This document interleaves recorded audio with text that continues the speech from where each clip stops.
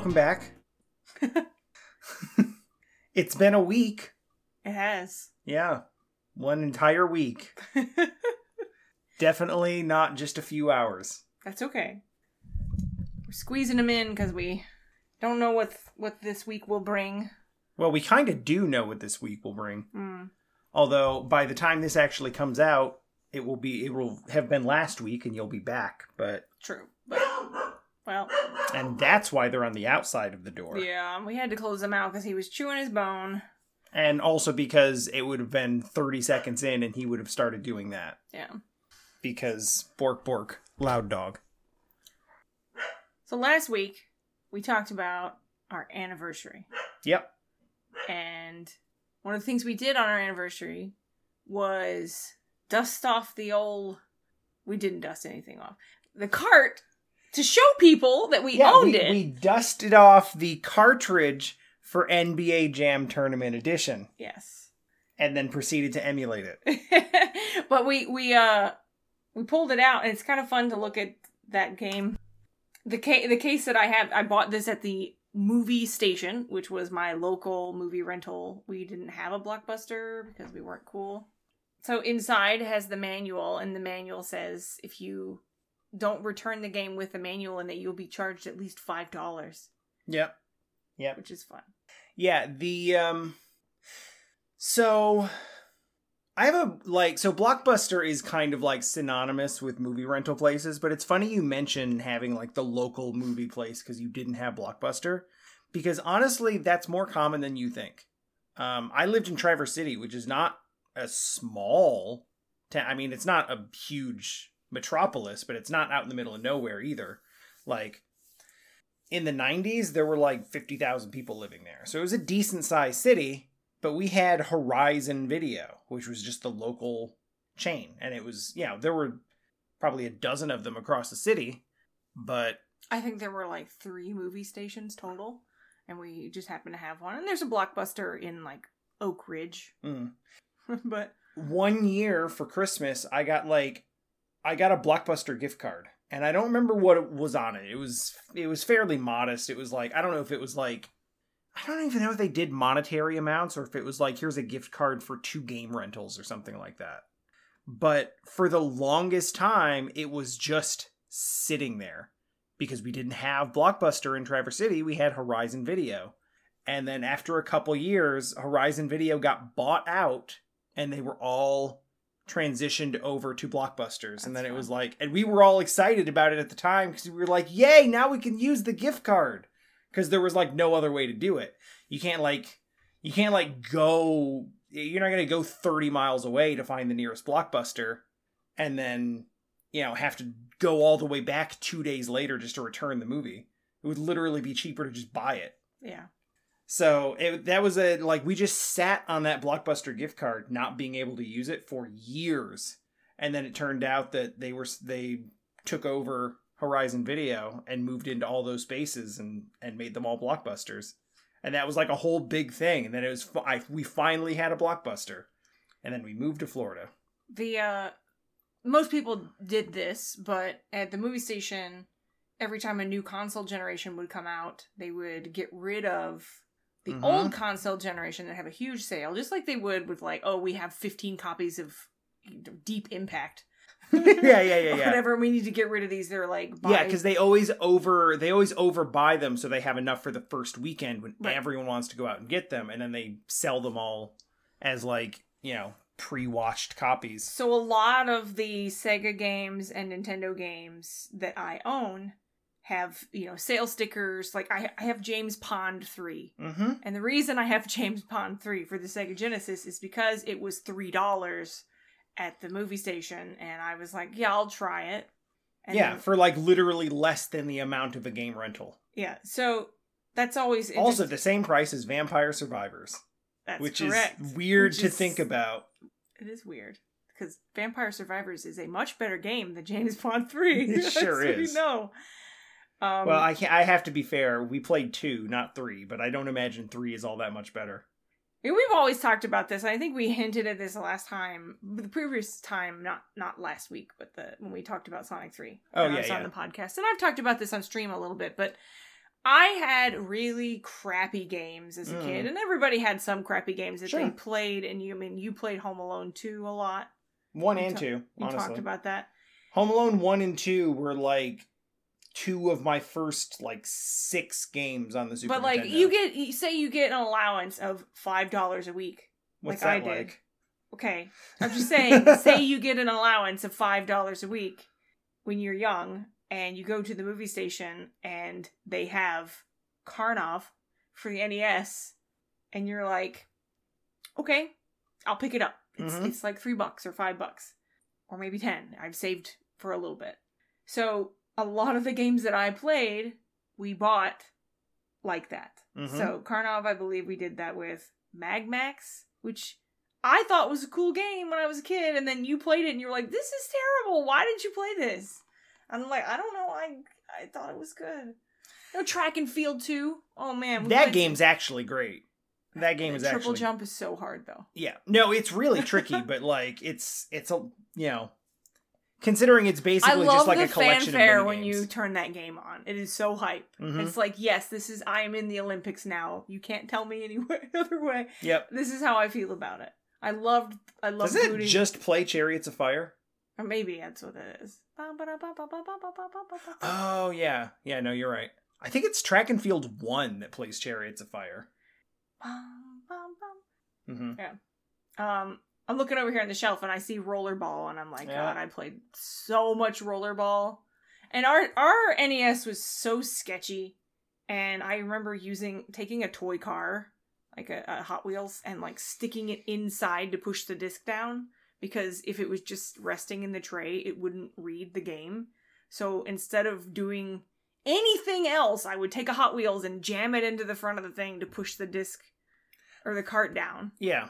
Everyone had weird jank stuff that they and I didn't know any better. I mean, like... I was playing on the NES and my brother's over there on the N64. Like, this is how things were. There is a reason why every cartridge-based system after the NES opted for a top-loading system.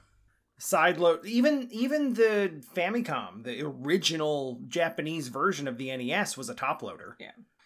I know, like, I've heard the story before about why they went for a sideloader system for the NES, and it basically has to do with just, like, production decisions and, like, what was available. I don't remember the specifics of it, but it's basically just, like, a factory thing. It's like, this will be cheaper. And at the time, they didn't realize it was going to be a huge success, so they opted for a cheaper manufacturing method. Or something having to do with the chips that they had, or... I don't know. It's something along those lines, but... Regardless, it sucks. Yeah. And everybody had to figure out ways to get it to, to read properly, because it didn't. And then, you got top-loading systems after that, which were significantly better. Yeah. The fun thing is, like, thinking back on all of the games that I bought at the movie station or later garage sales or at a thrift store, things like that, there weren't very many sports games that I owned.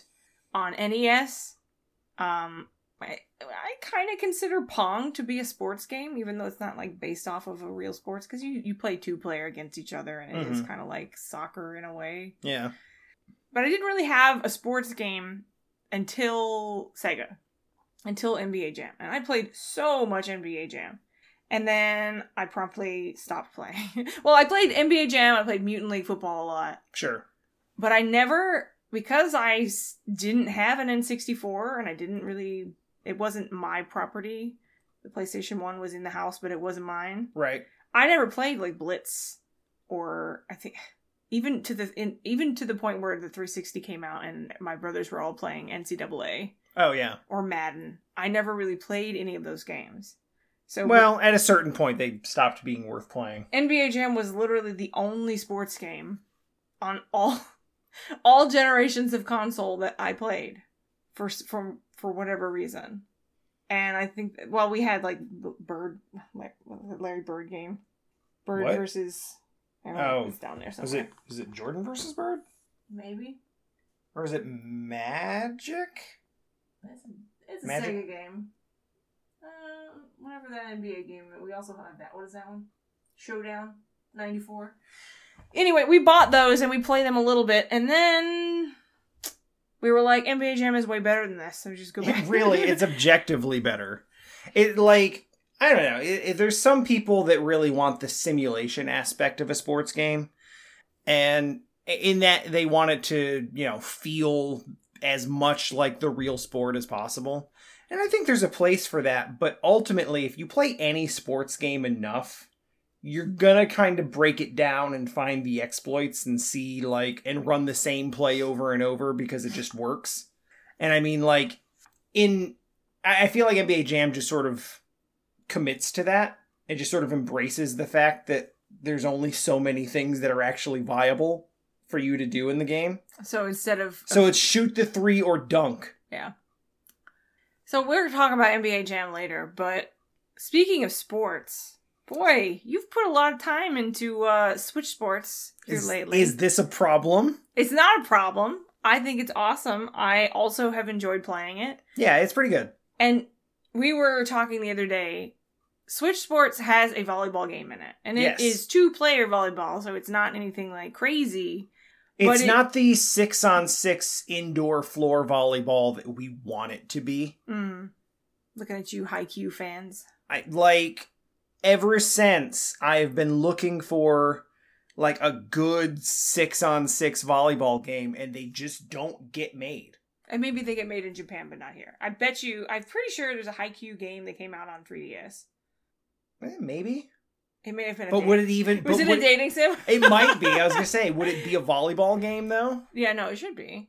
Or would it be like a school life game with a volleyball mini game? A sim? Yeah. It might be a sim. I don't know. You know what? I would take a sim. Like, let me be the volleyball coach. Oh, God. And, like, sim up the player. You know how I get absorbed into those. Don't even get me started. Just, like, put me in front of a menu and give me a progression system and just watch me go. Yeah, I would totally play that. But yeah, there is, like, one volleyball game on Steam. And it's, like, $40 and it doesn't work. Like, it literally is, like, the buggiest mess. Oh, yeah, 3DS. You're right. Haikyuu Cross Team Match. Apparently, there is also a card game. Yeah, that sounds about right. Oh, it's just cards, just regular cards. Never mind. Is that not what you meant? No. Oh, they're just like playing cards? Yes, of course. I have found a Haikyuu Otome game that I will be downloading later. Anyway. Yep. Haikyuu to get new mobile game for Android and iOS. Yeah, that sounds right too.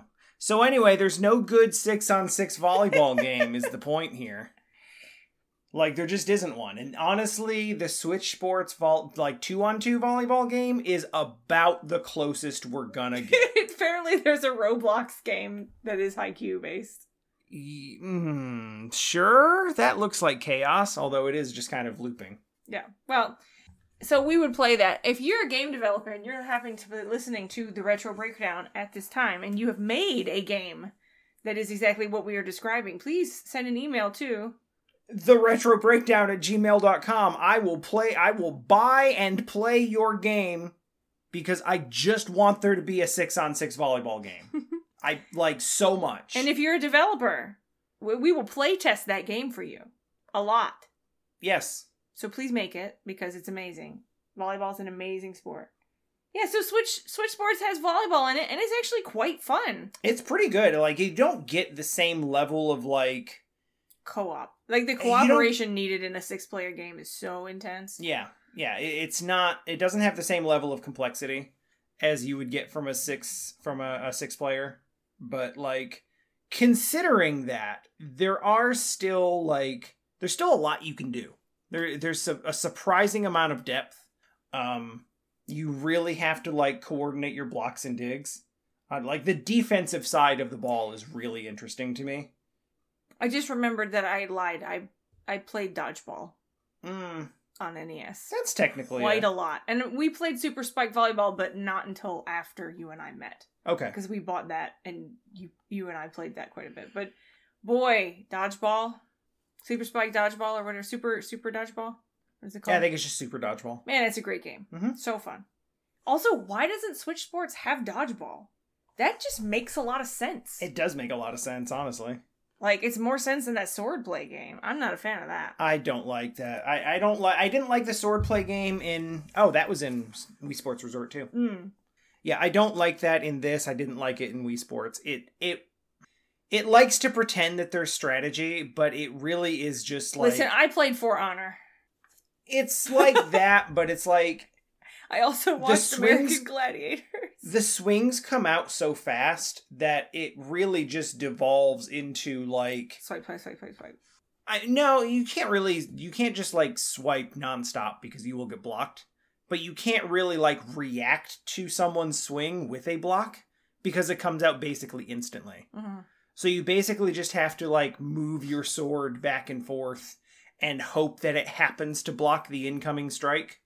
Because you can't, once it launches, it's either going to hit or it's not. There's no way for you to react fast enough to actually get your block up. So it's just a matter of like, if you're swinging, hope that you hit them, hope that that your your swing actually reads in the right direction, because it doesn't always. And B, hope that they haven't like spun their sword at the last minute to block you. You know what that game needs? A stamina bar. Yeah. I guess it kind of has that. Like, if you block, you get staggered. Yeah. If you hit someone's block, you get staggered. But yeah. I feel like it would slow the pace down a little bit. It would. And they're very quick matches. Yeah. I just didn't... Of the games in Switch Sports, and there aren't very many. There are 6. I think that one's the least interesting to me. I wouldn't say weakest. By far. It's just... Because badminton is also not... Badminton is not my favorite. I do consider it in the lower tier, but it's not as bad as we thought it was. Okay. It's got stuff. I haven't really played it as much as he has, so... obviously, tennis is still there, hanging out, and it's fine. Tennis is greatly improved from its Wii Sports variety. And, like, honestly, like, table tennis was kind of the tennis replacement in Resort, and because it basically plays the same way. It's just a different setting, but the mechanics are mostly the same. This is significantly better in every way. It's just good. Mm-hmm. It just feels good to play, and you can do a lot with your shots, like aiming, and there's a lot of strategy there. You can hit like a backspin slice that gives it a curve.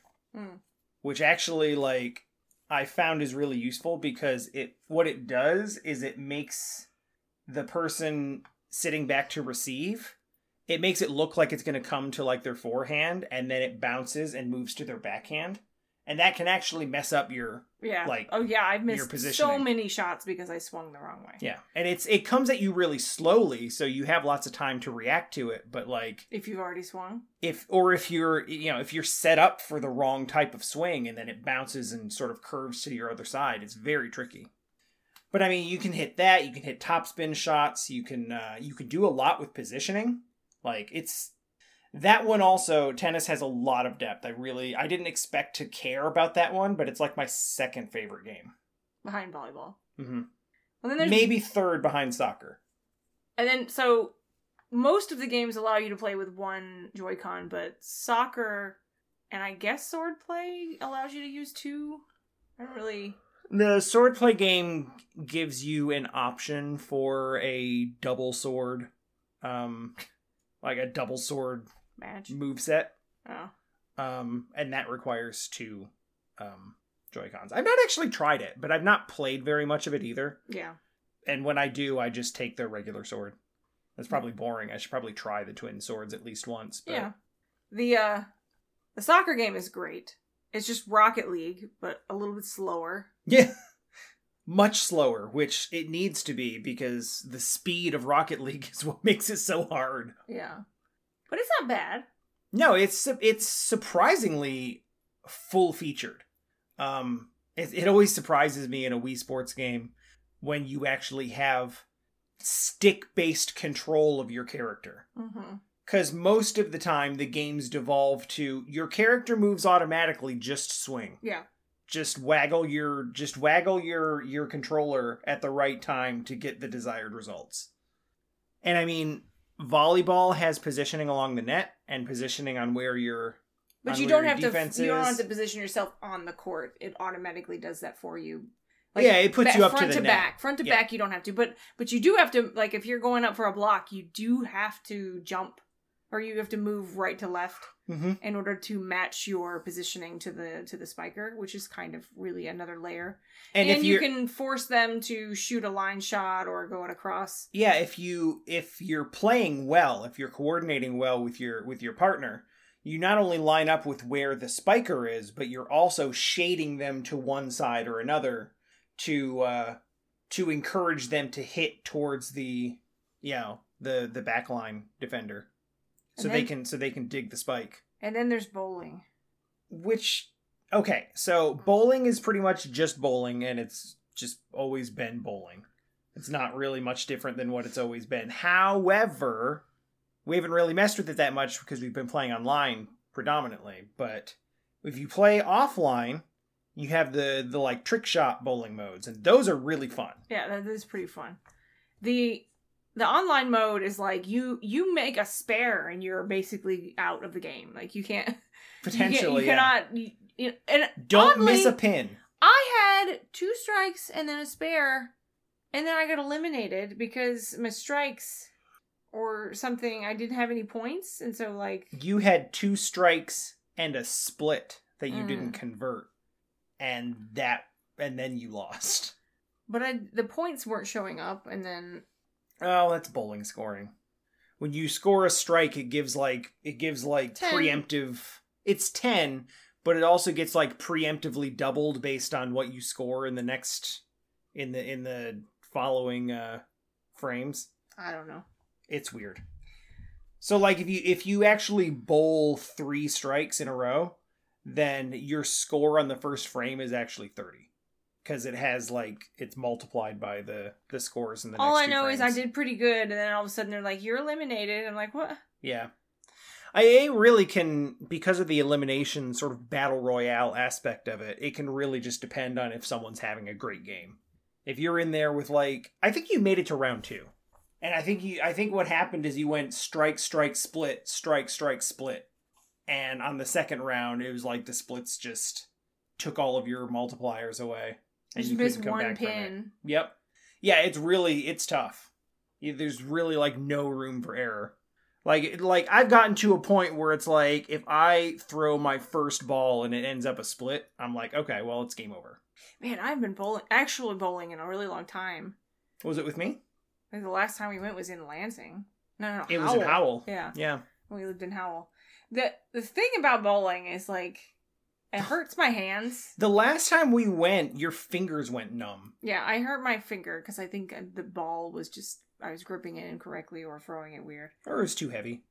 But imagine... Okay, when I was a kid, my mom was in a bowling league, and she's really pretty good. And I would go with her before I started school, and... Even when I had sick day or something like that, I'd call in sick and she'd take me with her because there's no babysitter. Sure.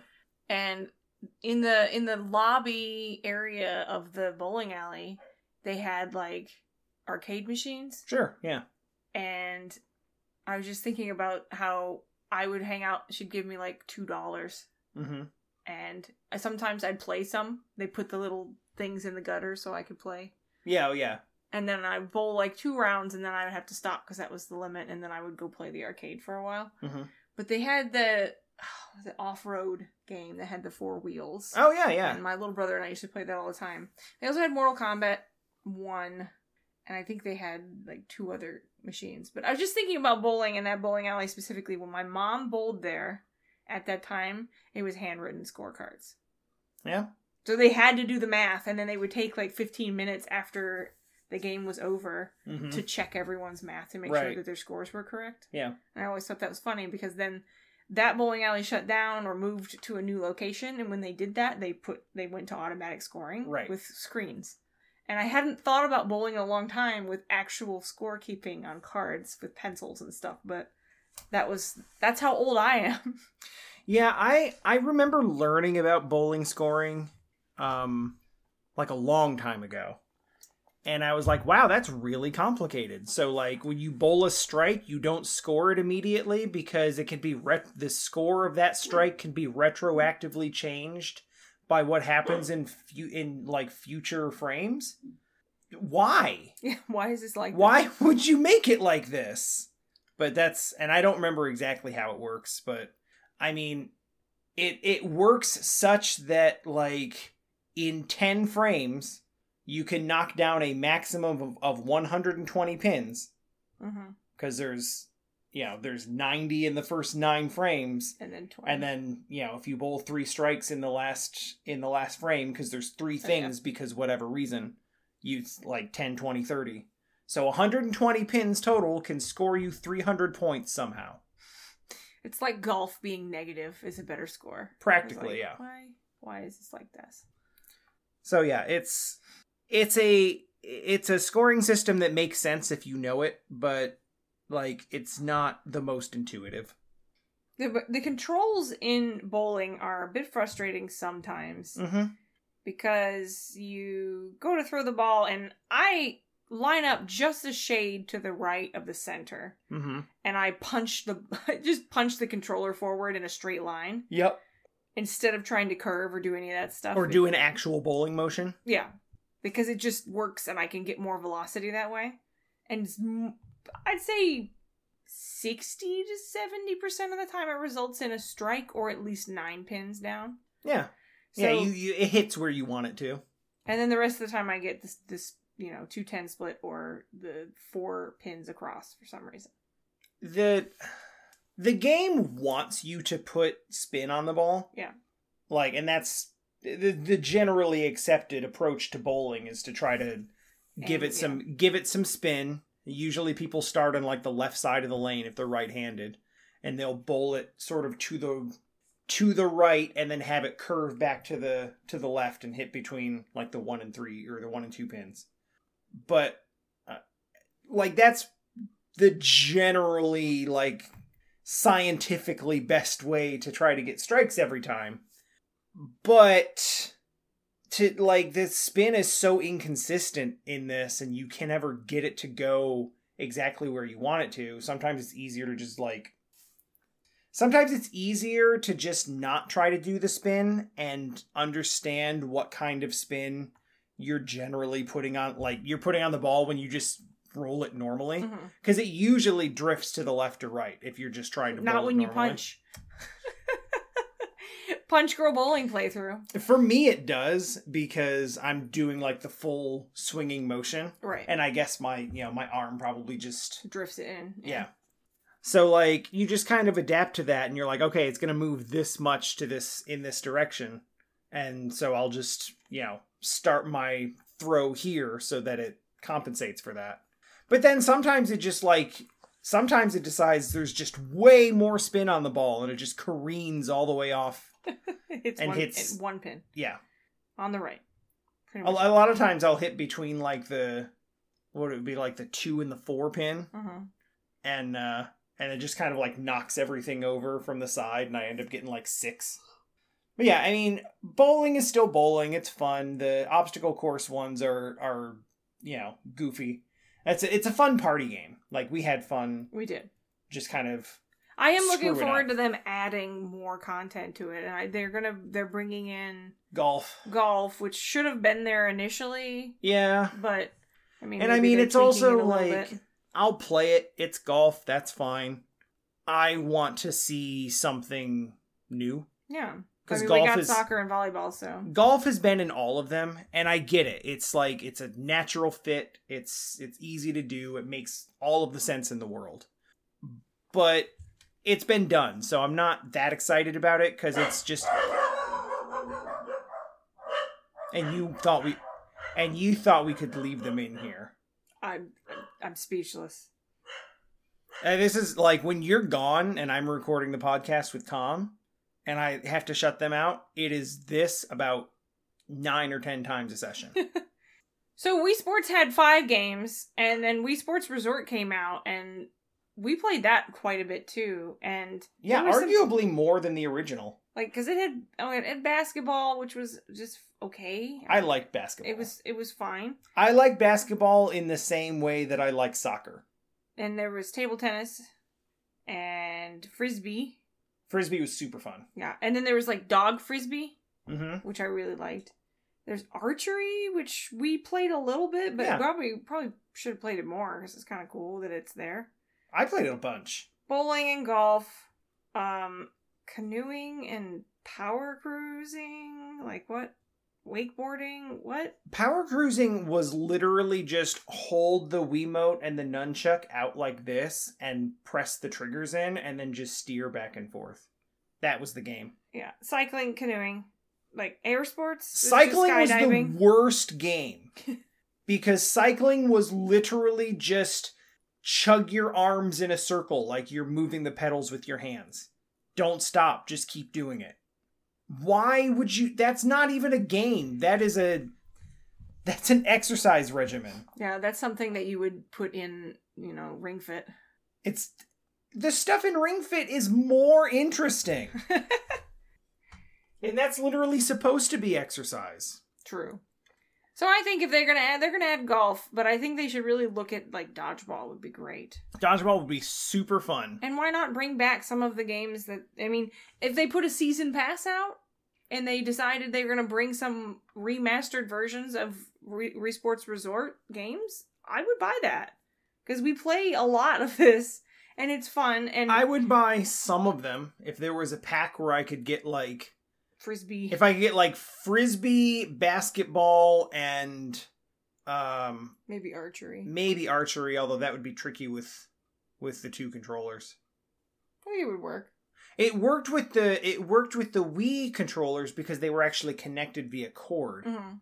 And you could sort of like... Well, it would be a 2-controller thing. Yeah, I suppose. It's just not connected, so... Yeah, it would still work. It probably would. But I mean, yeah, like some of those games, like I legitimately miss and would play again. I would super play Frisbee Dog again. I know, right? Here's a slight deal breaker, though. They have to fix online multiplayer. People can just quit. Oh, yeah. In the middle of a game because you score 1 point. Yep. You score 1 point and they're like, oh, I didn't get a perfect game, so I'm quitting. Yeah. I don't want to lose my score, so I'm out. And there's no penalty for that, and right. Then you're just shot back into the lobby to try to rematch with somebody. Most online multiplayer games at this point have reached a sort of equilibrium of like, okay, well, if you leave a game early, it counts as a forfeit. Yeah. And it counts, like, it's fine, but it's an automatic loss. Yeah. And sometimes people will still rage quit because they're just like, it happens all the time in Rocket League, where like you get 2 quick goals scored against you. And then people just bail. And then, the remainder of the team comes back and wins 3-2 shorthanded. Right. So, like, that happens all the time. But for them, it's like they just accepted a loss to get out of the game early. Yeah. And if they're going to do that, then fine, I'll take the win if they're going to bail out. But now... Does Switch Sports even track record? Sort of. I mean, not like a full win-loss record. You get a... But you get there's a whole ranking system. So your rank goes goes up if you win and it goes down if you lose. And in games like soccer where you can have team members leave and then you keep playing. You get to the end of it and it's like, "Oh, you were shorthanded for a while, so we won't count this one." And it's like, well, then yeah. I mean, I get it. Like, people are not playing it super competitively and the rankings are kind of a secondary thing. But, like, the whole reason that I'm still playing it after that initial wave of, like, oh, these are kind of fun. Like, I've continued to play because the feeling of progressing and ranking up is fun, is interesting. It's something to work towards, right? And the fact that you can, go up 4-0 in volleyball and then run into, a player has left the match, so the match will end. Yeah. And you get cheated out of a win and they get nothing. Like, there's no... And you don't get any, like, when you win a match, you get some points. Yeah, you don't even get the unlock like a little there's like a weekly, almost like Fall Guys has like a weekly Yeah, pretty much. thing that you can unlock, like first season. Mm-hmm. And you don't even get those points. They just rob you of those points. Yeah, they just kick you back out to menu. And the person who quit because they didn't want to lose just gets away scot-free. I mean, I guess they don't get the points either, but like... Still, I don't know. It's one of those things where like there's got to be some sort of discouragement for people to just bail out on a match, because that's really annoying. And it happens more often than it should. Yeah. That being said, you mentioned they got to fix the online, and I was like, initially I was like, I don't know, the online actually is fairly smooth. Yeah, no, the play itself has been pretty good. There's occasionally some buffering issues, like you notice it in volleyball where somebody will go in for a bump and they'll hit the ball and then like it'll go through them and then they actually still get it. Yeah. That happens occasionally, but not the ball's as like halfway to the floor and then it turns out it's blocked. I'll say this, it's come a long way from the time of trying to play Smash online. Early in Smash's release, because that was painful. Smash Ultimate Online was like, I tried it like one time and I was like, this is literally unplayable. Like, cannot be done. Yeah. So it's much better than that. I mean, we obviously in bowling you don't have any issues really. Yeah, that's true. You don't have to even really worry about what the other players are doing. I will say I wish the bowling had an option just to play a full 10 frames. Yeah. Instead of doing this like the survival thing, I wish that was an option. I also wish they let you do the obstacle bowling online, because they don't. They just kick you into the one mode. And actually, most of the games have different modes that you can play offline, but the online only has the one mode, which it's usually the most basic mode, but it's also like, I don't know, it's a little bit limiting. Like I think it'd be fun to do the obstacle bowling with people online. I think it'd be fun to do, like, shootouts in soccer online. Not all the time, but, you know, the option would be nice. Yeah. Or longer matches in tennis. Maybe they figure that most people, it will delineate the player base so much that you won't be able to fill up lobbies. That is true. That's a good point. If you're only looking to play a certain You're kind of limiting that so you make sure that you always have people in the lobby to match make with. But yeah, that's a good point. I think it's fun. I've really enjoyed it. I know you really liked it. And looking forward to see what they do with it. I have a bunch of sports games on the Oculus, and one of the things that I have is the table tennis game. And that game is amazing. I don't remember what it's called. 11 table tennis. It's very realistic. But I have also had buffering issues playing that with my brother. Oh, yeah, online. Well, that's probably his fault. I think his internet just was not good enough at the time. Yeah. So, but that's fun. And then I downloaded something the other day as a demo, Sports Scramble. Oh, yeah. Which is kind of a fun concept. But a lot of these Oculus games, I just wish that I could play without a headset on. Like, Sports Scramble is like, why don't you go bowling, but every five seconds you get a ball that is not a bowling ball. It's like, here's a pineapple and here's a basketball and you have to like throw it down there. It like rapid fire, and then the bowling lane like flips up and resets to something different. It's really crazy. And then there's a baseball game where the ball changes and the bat changes. Okay. So it's like 1 minute you're pitching with a regular baseball and then you're throwing a beach ball. Or a basketball, or a tiny ball. That honestly, like, sums up my feelings on VR in general, where it's like, hey, these games are fun. Could I just play a normal version of this? Yeah, if I could play Beat Saber and not have to wear the headset, it would be the greatest game ever made for me. Because I play it all of the time. Like, at least twice a week I play for an hour or something like that. I put in like 160, 70 hours in it. Like, longer than almost any game in my library. Yeah, and I love it, but I hate wearing the headset. It dries my eyes out. I get super, super sweaty underneath, and it fogs up, and it slips around. You know, it would be much more comfortable if I could just have that game and play it. It doesn't help that you get sweaty while you're doing it, too. I don't mind that. I mean, because, like, it makes the headset sweaty, it steams up the visor. Yeah. So I think about all the games that I have downloaded, and most of that, it's either rhythm games or a sports game on there. And I have something called Racket NX, which is like an arena racket game, like racquetball. Mm-hmm. Single player. I think you probably like it. It's like a cross between racquetball and like a pinball machine. That's the way I can describe it. And it has like different things on the wall, and when you hit the ball, it goes, it's like a magnet, and it draws the ball into the wall, and then it moves around in the wall. Is that game in 360? Yeah. Yeah, I've tried it before. Yeah, it's super fun. It's really kind of fun. And that game can't be played without wearing a headset, because you need the 360 degrees of visual to be able to make that work. But there's no reason for the sports game to exist in that platform and not like a regular... Yeah. Like, just put that on Steam that's not VR and I will buy it. Yeah. Because it would be a lot of fun. Mm-hmm. And I mean, like, I think the reason this comes up also is like, okay, well, some of these games require motion controls, and then like the Switch Sports shows you that you could just drop it on Switch and use your two Wiimotes to do the same thing. Yeah. And it would be fine. Mm-hmm. Like, it should come out on Switch. That's a no-brainer for them, but it's still like a $30 game, and I downloaded the demo, and I'm like, this is fun, but I'm not going to pay $30 for this.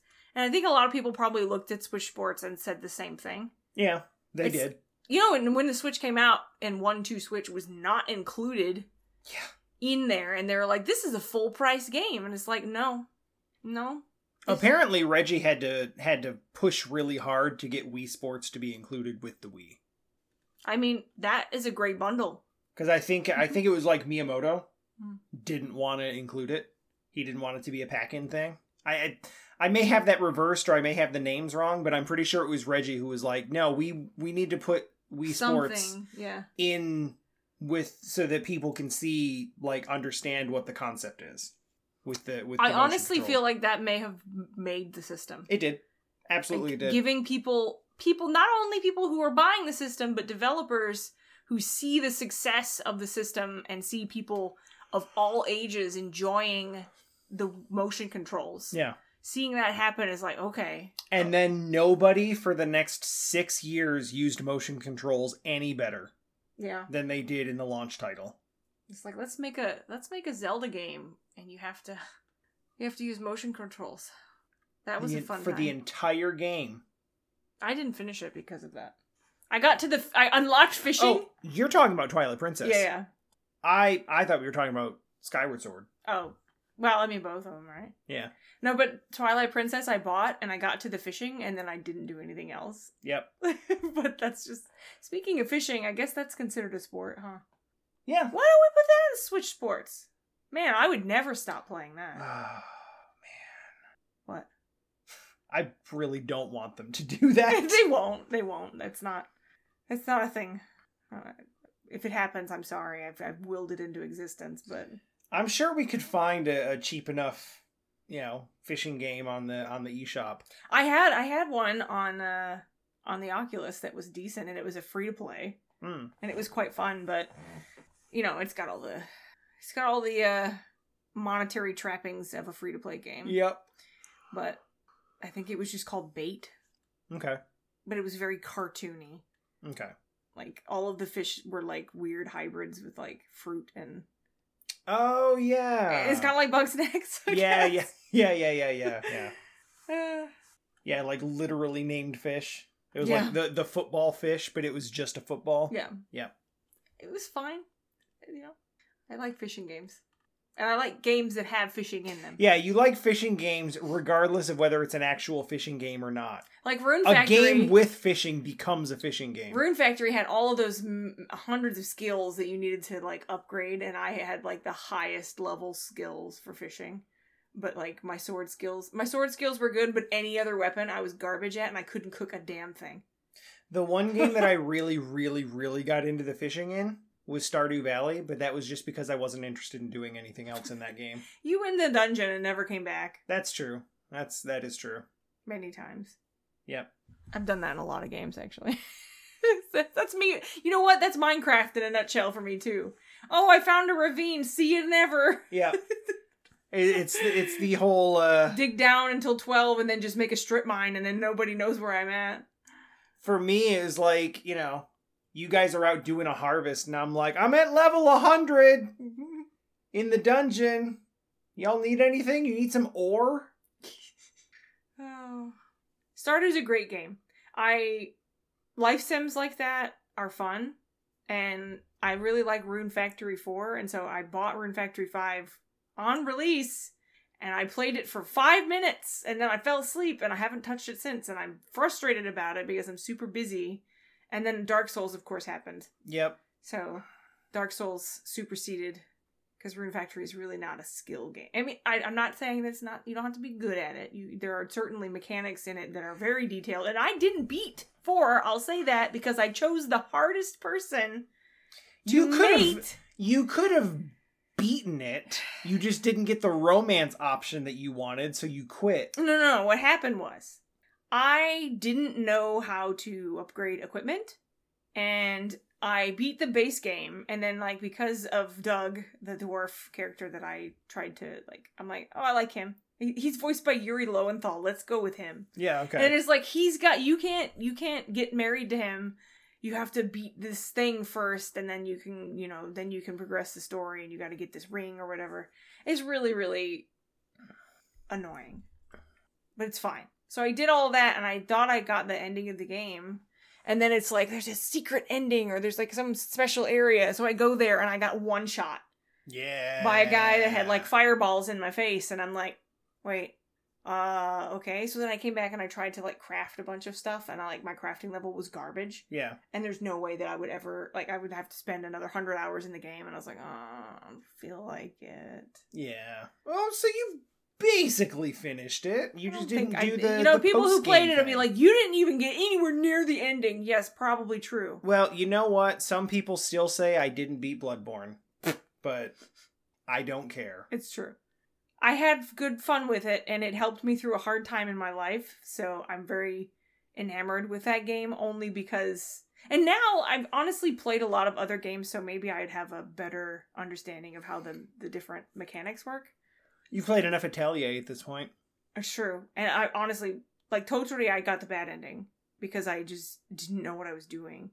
And then Merudu I did really well on, and I got a good ending. And then Aisha had English voice acting. You didn't finish it. I didn't. I came back and I got a bad ending. Oh, did you? Yeah. Like, because Keith Griffin was like, I'll do it myself. Oh, yeah. He's like, don't you think you should have tried harder? Yeah.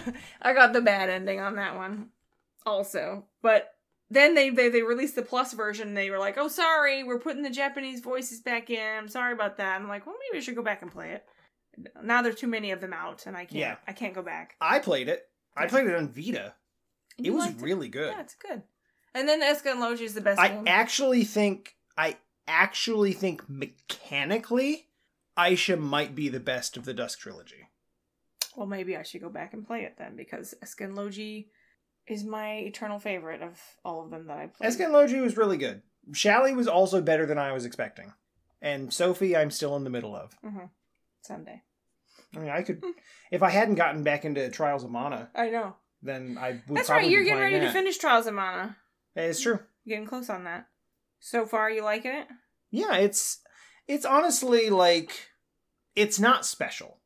It is just it's a pretty plain video game. But, like, if I didn't have nostalgia for the original, I probably wouldn't be enjoying it as much as I am. It's a fun game to play. It's good. It just doesn't really stand out in any particular way. It's got very simplistic but satisfying, like, hack and slash combat, you know. It reminds me a lot of Rune Factory. I know you've got a party in this game, but Rune Factory has a very simplified combat system, and it's the perspective that you're playing in is very similar. At least to 4. I haven't really done a whole lot with 5, but it is kind of just like, it plays sort of like a Muso game, honestly. You've got the XXX and the YYY. I'm here for that. And then there's a dodge button. Mm-hmm. And then there is a button where you can get specials. And then there are items. No. And with that, you go through the game. Voice acting seems very good. I'm playing in Japanese because I heard the literally them say the title in English, and I was like, nope. Yeah. Don't like that. But it's got Tomokazu Sugita in it. Yeah, it's got some heavy hitters. More than I thought. Like Akio Otsuka is in the game as a dogs don't like that. They don't like that. Yeah, Akio Otsuka is in it as one of the supporting characters. So that's budget. He doesn't come cheap. Or maybe he does. I don't know. He's in everything. So maybe he's in everything because he's affordable. Maybe you call him and he's like, you got a project for me? I'm ready. Yeah. Let me do it. No, let me pay you. Right. Yeah, I don't know. I'm having a good time with it. It's been so long since I played the original that the story is still kind of fresh. And it's... Boy, it is like the most boilerplate JRPG storyline. Like, if you stopped telling the story at just like, yeah, you gotta collect the things and save the world. Like, there's stuff that happens along the way and all of it's completely inconsequential. There's that moment in the middle where you have the plot twist where you think you're doing the good thing, and then the bad guys are like, ha ha ha, you fell into my trap. This was my plan all along. I just let you let you collect all the things so that I could get the big powerful thing. You know the one. Yeah. It's like, I just let you do all the work for me so I could sweep in and get the thing. So, I mean, I will say it still impresses me that in like the mid-90s they made a game with like 6 different branching storylines. Mm-hmm. The whole concept of like, there's 6 main characters, you get 3.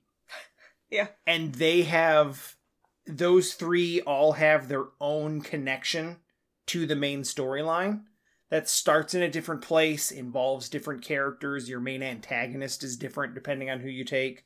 That's really cool. Yeah. Now, the threads all sort of converge into the same main point towards the end, and the only thing that really changes is like whoever the antagonist of your story is becomes the main antagonist towards the end. And the other 2, like, there's basically like 3 warring factions, and whichever one has your main antagonist behind it is the one that will win. Yeah. So, yeah, you can kind of play it through 3 different times and get generally like 3 different endings, sort of. You get a different boss fight. But I mean, it's not interesting enough to really justify doing that, I don't think. There is a special like post-game dungeon, which I think is new to the remake. And I'm pretty excited about that. I don't know how hard it's going to be or how much that's going to be, but I hadn't considered the idea that there would be like new stuff. It's cool that they added that. Yeah. I mean, just honestly, the fact that it even got an English release after so long is impressive in and of itself. And I mean, you know, it's a decent remake. It plays like a modern action game. It just plays like a very... Is that our cue for... I think we're going to take a word from our sponsors. Okay, well, that car has either been taken care of or successfully stolen. And I don't really care because it's quiet now. I think they shut it off, but kind of concerning that the alarm was going off in the first place. I mean, it could be for any real reason. It was a rabbit. It could be a rabbit. There's a lot of them. We found them all on our walk this morning. Or the afternoon. Yeah. Dio found a lot of them. And a duck. And he, you know, barked at all of them. And how is your shoulder? Are you okay? I'm okay. He was pretty rough. He goes hard. Yeah. And then he gets mad because he gets to the end of the leash and he's like, no, I can't reach it. I have to go further. Anyway, the Trials of Mana remake is good. It's very, like, you know, decent 7 out of 10 anime game. Good. Nothing crazy, nothing special, just solid fun. Enjoyable. Yeah. I'm going to take a drink of water so I can get some words. Okay. Favorite NBA Jam phrase, most memorable phrase that's not boom shakalaka? I was totally gonna say that. Well, because that's everyone's. Like boom shakalaka is the. We were playing the. I kind of like the oh no. Like when you boink off the bounce, like if you go to slam and you hit the rim and it bounces off and it doesn't go in. Oh yeah. I'm partial to ugly shot. Yeah, that one's pretty good. We obviously for our anniversary we played tournament edition for a few matches, and then just today we hooked the 360 back up, and that was an ordeal. It was a mess. All of our controllers are jank and they don't work right. But we were able to play a bit of the I think it's called On Fire. No, it's just like the remake is literally just called NBA Jam. Full stop. I thought it was On Fire Edition, but maybe that's the On Fire Edition is the digital re-release. Yeah, we tried to put it in the Xbox One, and guess what? It's no longer backwards compatible. You looked up a thing that said it's like the only sports game that's backwards compatible, and then we popped it in the Xbox One, and it's like, no, it's not. And my theory is that because EA Sports, they probably revoked the backwards compatibility because they had the digital On Fire edition, and they just wanted people to buy that one. I mean, hey, you know what? The game is hella fun. It's super fun. And we were talking about it, like, I always played as a kid with the power-ups on, and I always played with the, shots that go up to 7 points. 9 points or whatever. I thought that was just chaos, and I loved every bit of it. And so when I played NBA Jam, I always had them turned on.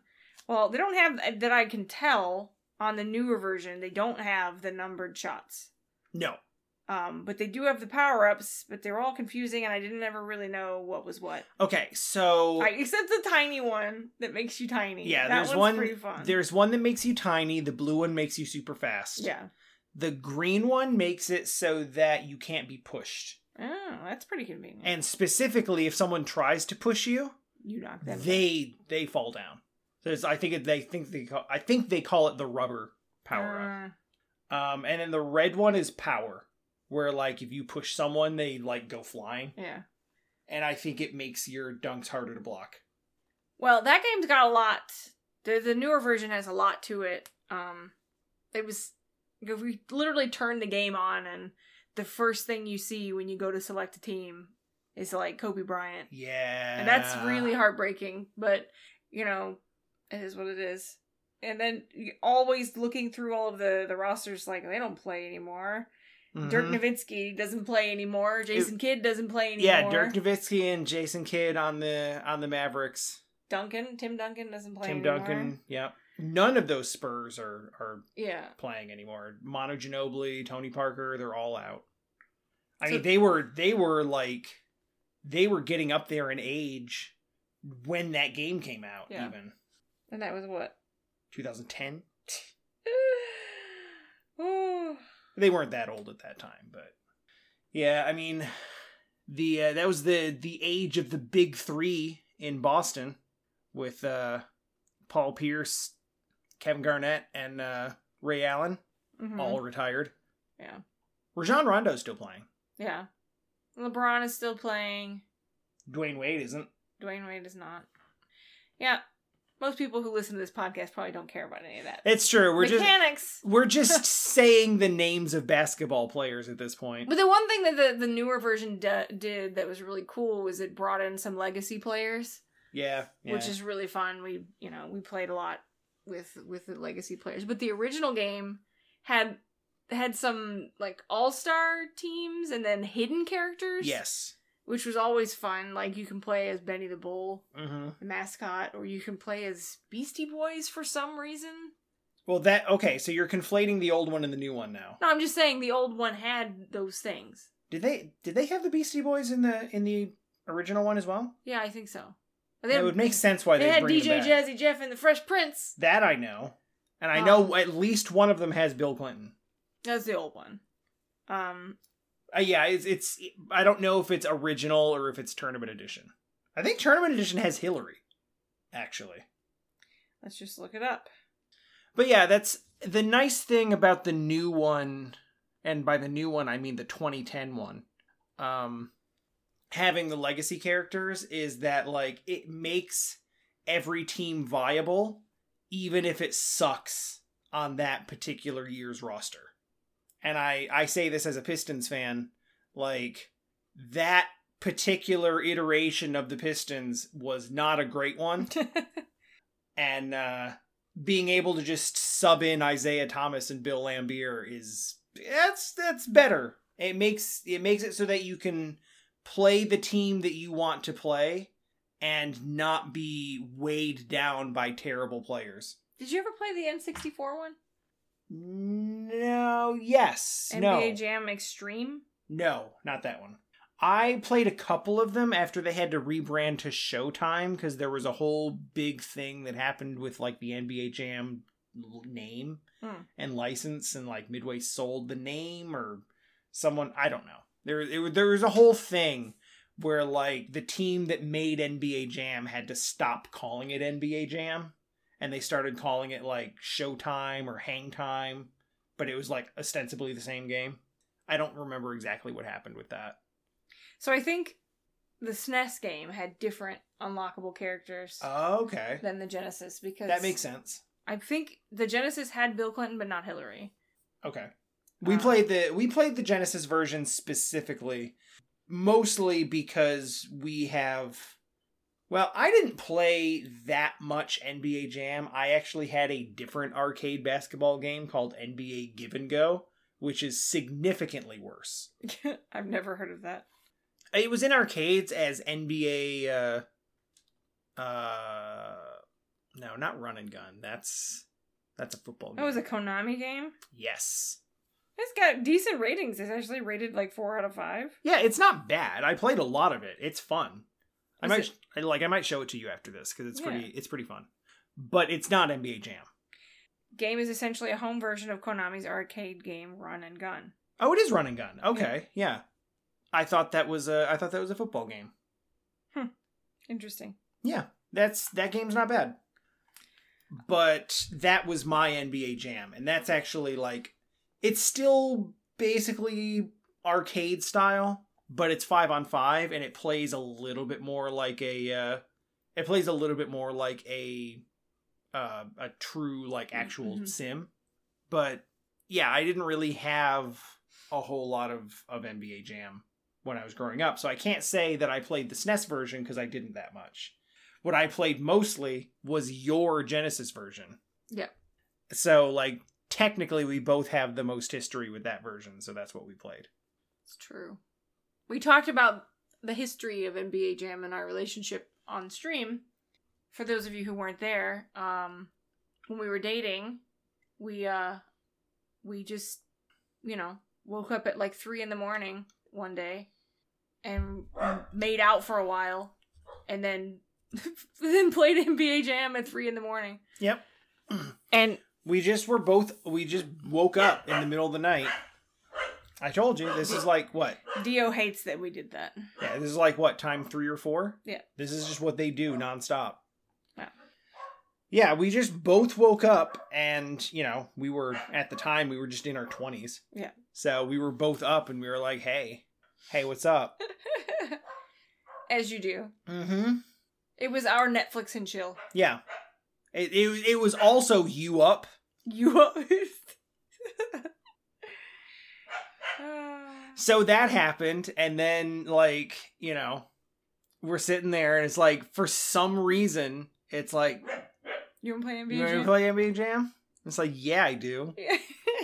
And we just did it, and it just became such a funny thing that we just woke up in the middle of the night, made out, and played NBA Jam that is just, for a decade plus after, has just become this funny, like, pseudo-romantic meme of, like, we can't even say the words NBA Jam to each other without someone, like, throwing a wink. Yeah, or, like, this shitty grin. Like, yeah, I see you over there making that. So joke. now is that whole, like, you want to play NBA Jam, and there's, like, a knowing smile. And the thing is, that's not an invitation. to anything other than playing NBA Jam. That's true. It's true. We just know what the connotation is.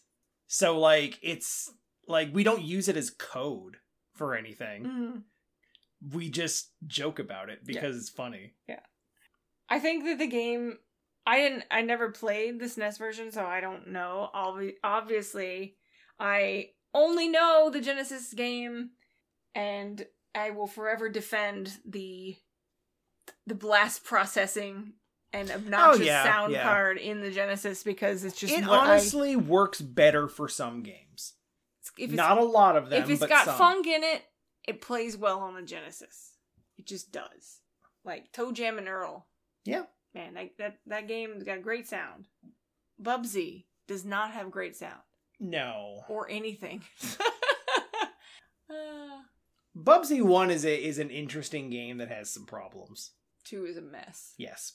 2 is a disaster. But yeah, I mean, I think that...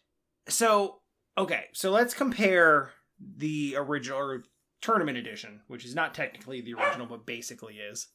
Because I got some insights for the, on the original one, based on playing the new one. The new one plays way better in a lot of ways. Yeah, it's slower. We were talking about how it's so much slower, and you can actually come in and then like poke a ball out and get a steal. Like, yeah, the original NBA Jam is so. I mean, they're all offense focused, and that's that is what it is. Like, that's what the game is. But it's so hard to play defense in that game. It's so hard to play defense. And once someone goes up for a dunk, that's basically it. Yeah, you're going to get knocked down, or you'll get lucky if it's a certain type of dunk. I mean, you can take someone with a high block rating and maybe get a couple of them out of there, but you get blown away so often. Mm-hmm. And it's just like, you have to be in exactly the right spot to get a steal. You have to be in exactly the right spot to get a push. It's damn near impossible to get a rebound.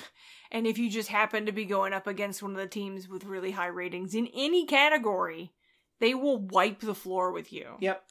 And the game is so fast that you don't have time to react and think. Right. It makes defense and rebounding basically impossible. And the court's really short. Yeah. That's another thing. And maybe the timing on the other game felt a lot slower because the court actually is bigger and takes you longer to get from one side to the other. Yeah, you go coast to coast in like a second and a half. Yeah. And it's, I get it. You've got turbo. Right. And it's it's an arcade game and you want it to be fast and responsive. That's part of the reason people like it so much. Mm-hmm. If it were too much slower, it wouldn't have the same feel. Right. But the remake slows things down a little bit just so that it feels like you have more control over what's going on and you have time to react to things. And the game is better for it. And it makes me wish that the original had, more of that.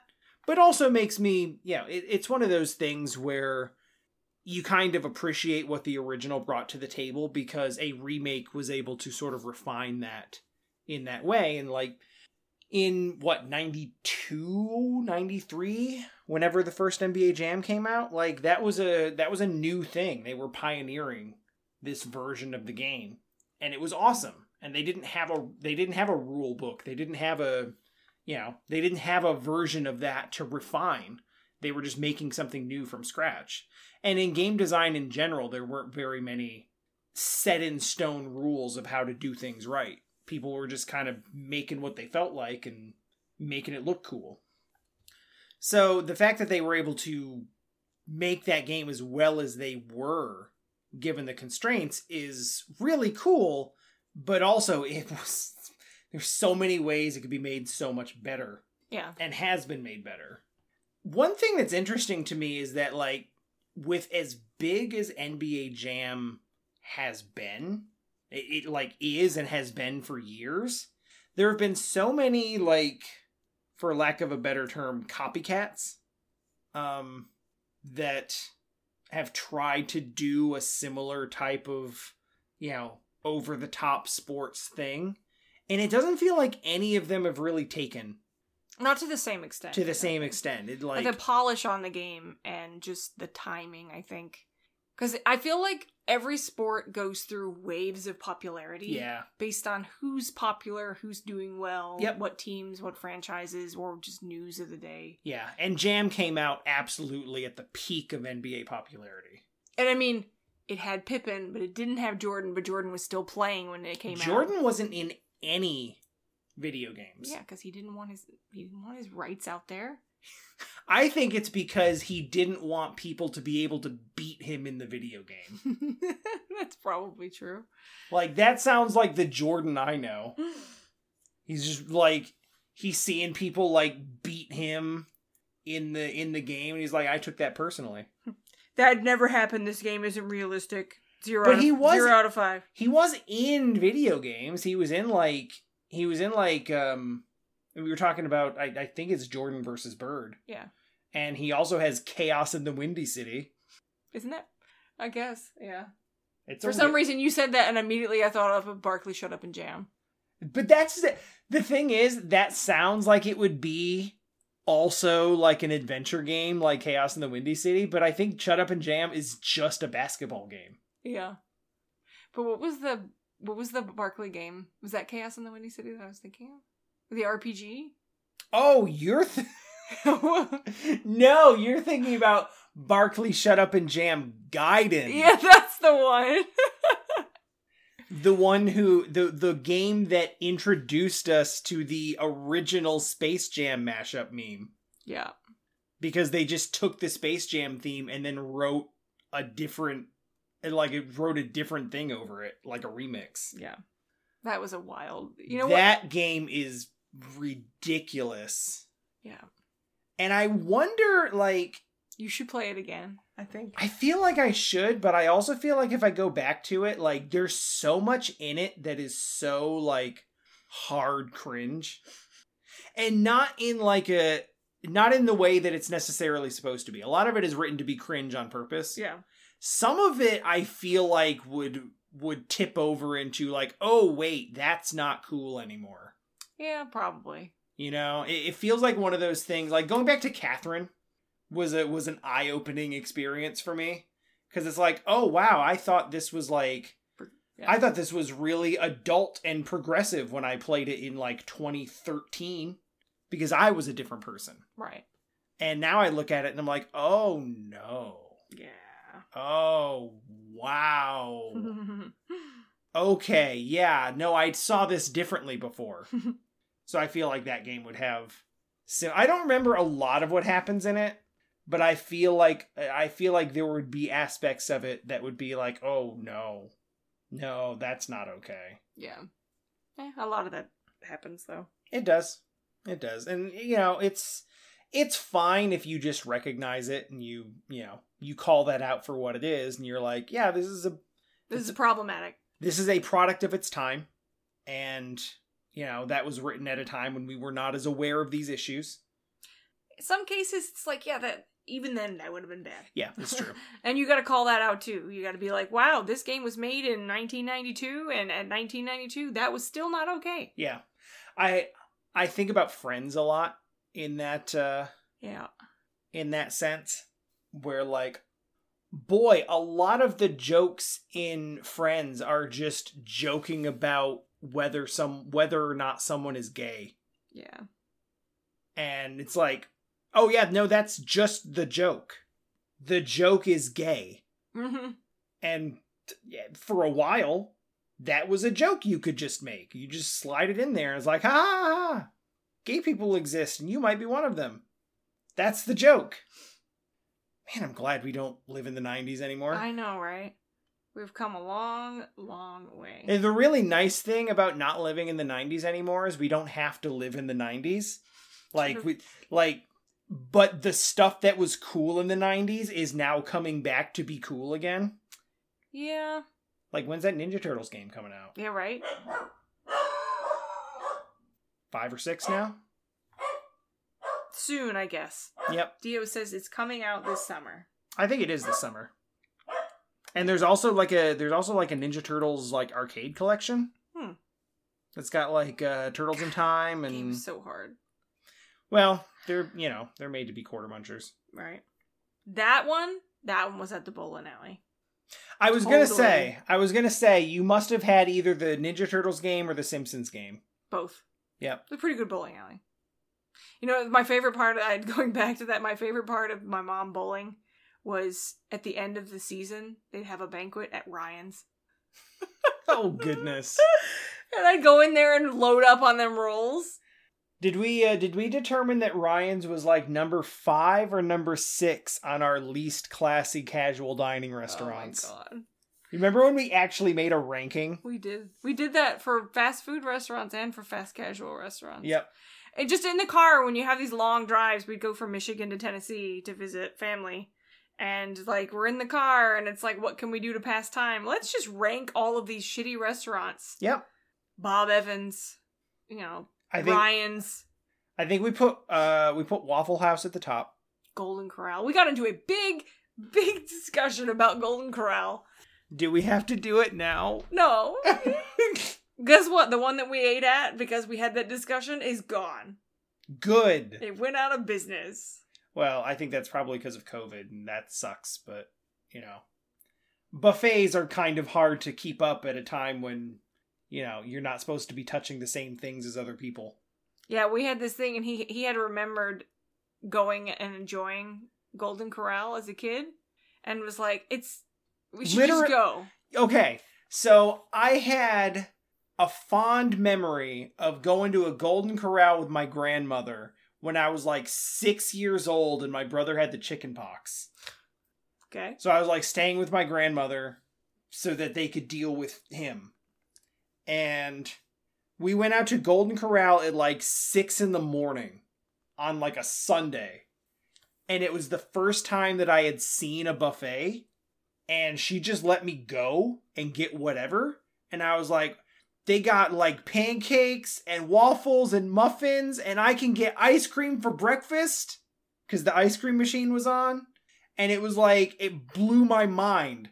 It's like, what do you mean I could just go get whatever I want? I don't understand. Like, I don't have to like order? Like, I don't have to pick something off a menu? There's all of that food is just there and I can just put it on my plate and bring it back? That's awesome. I can get ice cream? Just right now. I could just go grab a bowl and get ice cream. Are you serious? So that experience sat with me for like 20 years. 25 years? Yeah. And it was like, that was what I remembered Golden Corral was. Is just like the experience of seeing that a buffet existed. And that I could just go get ice cream and bacon and pancakes and just put stuff on my plate, and I was just allowed to do Honestly, when we went in there, and this was like only like 2 years ago, before COVID started, maybe like it must have been like 2019. I want to say it was probably before we moved over here, and we walked in the door, and I immediately felt like, oh, I'm 12 again. But also, it's even though you've not been able to smoke in a restaurant in God knows how many years. Like a decade at least. For some reason, maybe it's the clientele, maybe it just is just ingrained in the building itself, but it just smelled like cigarette smoke and cheap meat. And we went in there and we tried everything, and we would eat a bite and then look at each other and laugh because it was just not good. Yep. The rolls, pretty good. You gotta eat, like, they had steak. Yep. And you got a steak, and it was like 90% grizzle. Yep. Yeah. The worst possible cut of meat imaginable.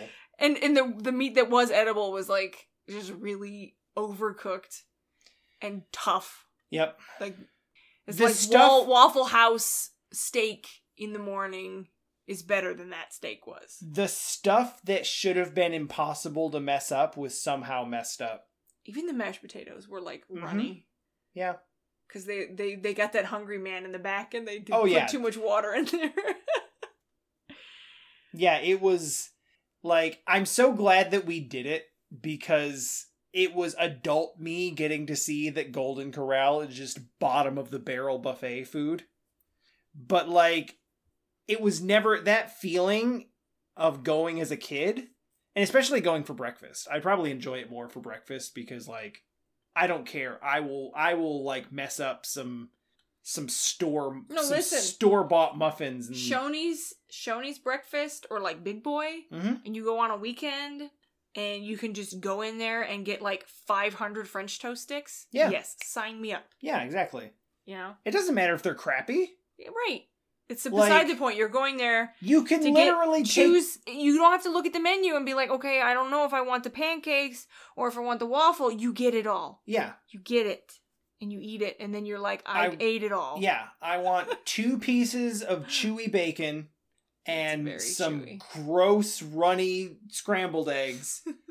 And 2 pancakes that are dry and have no flavor. And a waffle that I can drown in bad syrup. And a muffin that makes me choke. That's basically a biscuit. Yes. Yeah. And I will enjoy it. Yeah. You cannot screw up breakfast food bad enough for me to have a bad time with it. On a buffet. In general. Yeah, that's true. The only thing if you start putting onions in things, then I'm gonna pause. But like, you know, you can give me a stale ass cinnamon roll and I will still eat it and be like, man, I'm glad I had a cinnamon roll today. This is a tangent I have. It happens when we play a game that we don't really have that much to talk about. It's NBA Jam. It's great. You should play it. Maybe play the new one. I think it's available on PS4 and Xbox One. It's not available on Steam that I could tell.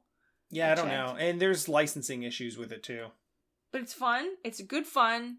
And... yeah, it's honestly timeless. Like, you can pick up NBA Jam at any point, and you will, 20 years from now, be able to pick up NBA Jam and still have a good time with it. All of the players in it will be dead. Shh. Don't put that on them. I mean, not all of them, but like... eventually. Yeah. 20 years from now, 30 years from now, there's going to be a lot more of them. And there's something about older games from that generation, from SNES and Sega specifically, that just have a lot of charm and a lot of bullshit. Yeah. And they play well, and they don't really, it's not a lot of frills to it. There's not a lot of depth to the NBA Jam. You don't have to think too hard about what's happening. You run up and down the court and you push the button to block, or you steal, or you shoot the ball, or you slam the ball. It's, you know, honestly, I kind of want to watch a speed run of somebody playing all the way through. I guess it wouldn't be a speed run. There's a timer. It might be, yeah, it would be like a score attack, maybe. I guess. When I got really, really, really good and at sports games and would like really refine them to the point where like winning wasn't a challenge anymore, I would start to go for like ridiculously difficult feats. Like I would try to, in Give and Go specifically, the goal was always to go for the shutout. Like, actually just block every shot. Don't ever let them score anything. I also had, I think I still have it on the shelf here. Yeah, NBA Live 2005. I played that game to death, and that was also great because that was one of the few times that the Detroit sports team that I wanted to use was actually a good team. Yeah. That was actually like the championship Pistons in that game. So in that game, I used Rip Hamilton a lot, and my goal was to get Rip Hamilton a quadruple double in every game. Or him or Rasheed Wallace. Yeah. Where it was like 10 points, 10 rebounds, 10 assists, and 10 either blocks or steals. Yeah, we briefly mentioned it, but on our anniversary, we also played NFL Blitz. Oh, yeah. Which I really don't have any connection with because, you know, I never played it, but you were really fond of it. And then a couple days later, I went to bed and all of a sudden I hear just him in the other room. Oh! Just playing Blitz all by himself. And then I come in here and I'm like... That was completely uncalled for, but a lot of fun to watch. He's just playing it, and I'm like, are you in on this now? And he's like, yeah. This happens to me with sports games. It's sort of a guilty pleasure for me, where that is a game where I can just kind of play it over and over, and feel like I'm making some progress in it because of a season or because of player progression or something like that. And that's what I did with Blitz. I played it for like 3 or 4 days pretty consistently. And because I was just going through a season. It's like, let's go through and do a Super Bowl. I'll never forget when we first started dating. We went, maybe it wasn't that long after we had been dating, but we went and bought the Coach Simulator game. Oh, yeah. NFL Head Coach for PS2. And God, you played that so much. Mm-hmm. Never got good at it. It's still there on the... Yeah, I was just thinking, where is that? Yeah. So he played that a lot, and I was like, so this is a thing, I guess. Yep. And then year after year, you gotta be careful when you buy used games that you don't buy something that's gonna just set him off on a thing. For a while, it was Rocket League. Yep. And even now, you'll still get into a thing where you'll I'll still get into a thing with Rocket League, occasionally. But, is that... Disc Jam was it for a while? Yep. You played a lot of Disc Jam. Oh God, freaking... Tecmo always has a special place. Every year, I will get into a Tecmo kick because they release a new roster. Yeah. The modders. And it's like, I gotta play Tecmo with the updated rosters. Yeah. I'm surprised you haven't mentioned baseball. Yeah. That was a big one for a while. And honestly, like, I'm feeling a pull to, like, get back into a baseball game. And, like, I gotta be careful about that. It's coming. The it's coming out on the 10th. Sluggers? Oh, Strikers. Strikers. Yeah. Soccer, right? Yeah.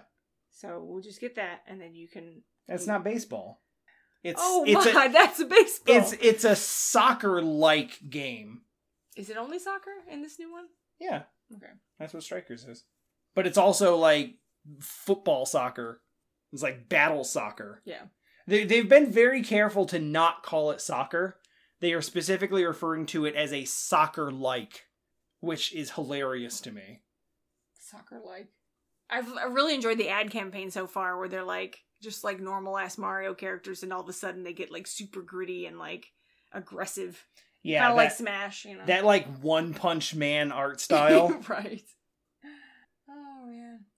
I mean, I played the show 19, and I was super into that because, again, boy, if you give me a sports game where I can play as like an individual player and progress and grow and build that character and that player, yeah, I'm in. I'm so in.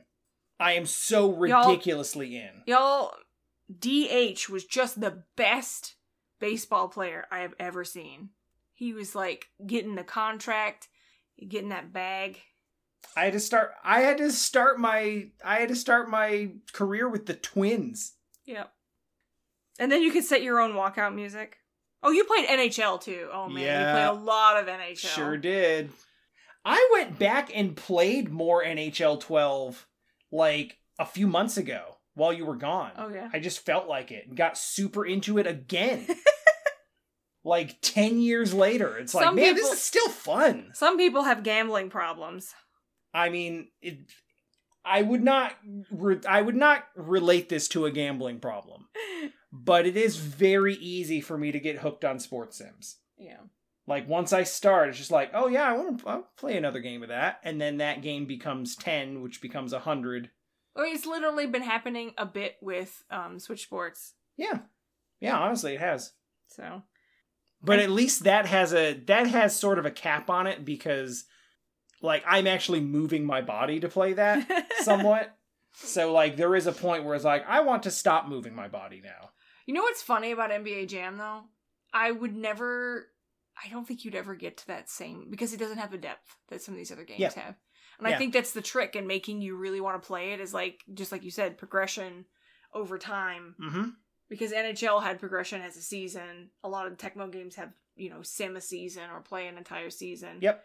NBA Jam has that, but it's 2 players. It's not a really deep basketball game. It's very easy to cheese out a lot of stuff if you go through it. So, and it also doesn't, like, I mean, the closest it has to a season is just beat all the teams. Yeah.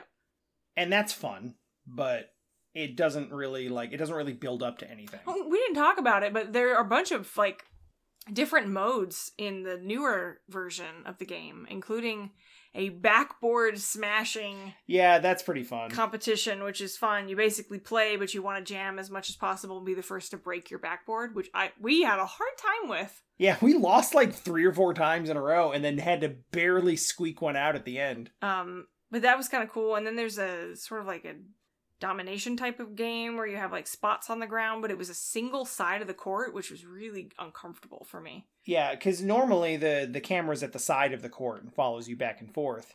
And this was actually at like the back of the court, showing you like the half court view. And it just made the whole thing feel really different. But the idea was basically like hit a spot from this shot and it starts scoring you points. Yeah. And then like there's 5 spots, so you kind of go like side out and each team gets a chance to possess the ball and try to hit a spot, and you can take over the spots from each other, and as long as you control a spot, it's scoring you points, and it's the first one to get to 100. Yeah. They've got a couple of interesting little like other modes that are fun, but I think the main game mode is still like the most fun. Yeah, and there's a lot of toggles that aren't like cheat codes on the original NBA Jam in Tournament Tournament Edition. Edition. Talk about the cheat codes. You have to enter the cheat codes in order to access like big head mode and stuff like that. But they just have that as a toggle in the options menu. Yeah, because they know that everybody turned it on all the time. Yeah. Do you want infinite turbo and big head mode? Those are just options. Yeah. So that's always fun to do, and then just turn it on. So, but that was the thing. You had to know all the cheat codes in order to get the secret unlock characters. You had to know all that stuff. Good old Nintendo Power magazine. Oh, with yeah. all the cheat information. Definitely. I never had it, but like I know that's where that information was found. GeoCities website. That too. Not mine though. No. I had a Final Fantasy site on Homestead, which was basically just a GeoCities clone. Yeah.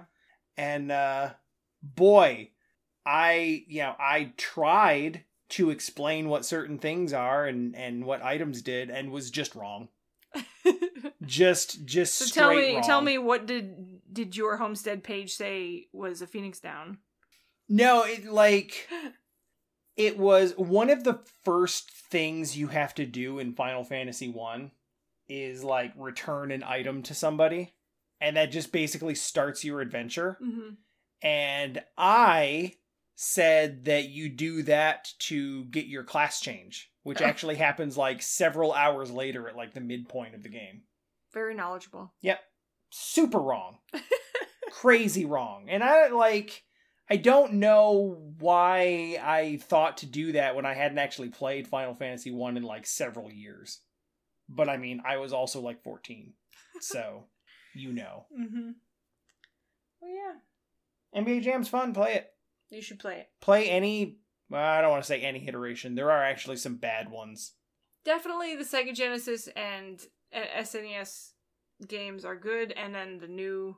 whatever digital version, I guess, is available. If you have a 360 and you can pick up a copy of... Yeah, the 2010 version, as much as I hate to plug an EA game, I don't know how that happened, because that was like a Midway thing, and Midway's out of business, and I guess EA Sports just bought the license to NBA Jam and just made it, because of course they did. So NBA Jam is an EA thing now, which sucks. But... the 2010 game is good. It's good. It's real. It's probably the best NBA Jam but game. if you buy it and play it on 360, you can't play online. That's also true. So if you're going to pick it up, maybe consider getting the digital version. You could probably get it at a used game store for fairly cheap. I think it's still like $10 or $20. That's fairly cheap. Yeah. I could look it up on eBay, but I don't want to, and honestly... You can do that. No one cares. It's true. But yeah, the remake, the 2010 remake is very, very, very good.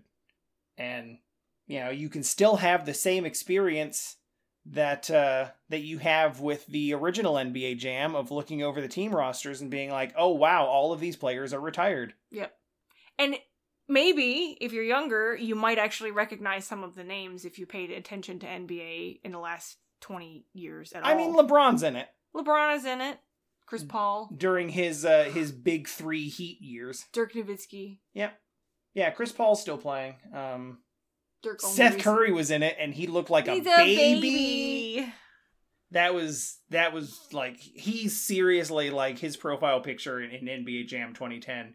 He looks 12. Yeah. Like, seriously. Yeah, this is fun. I've enjoyed chatting with you the last couple weeks, and I look forward to Tom coming back and hear about his trip. Yeah, I'm looking forward to asking him about it. And probably rehashing some of the things that I talked about with him also. Sure, I'm sure he'll be because I by that point I will finish Trials of Mana, and I'll probably want to talk about it again. Yeah. But yeah. Thanks for being here. Thanks for filling in while Tom is in a different hemisphere. I'm happy to do it, and I'm looking forward to the next time. There will be a next time. After Dark Souls 2, probably. Probably, yeah.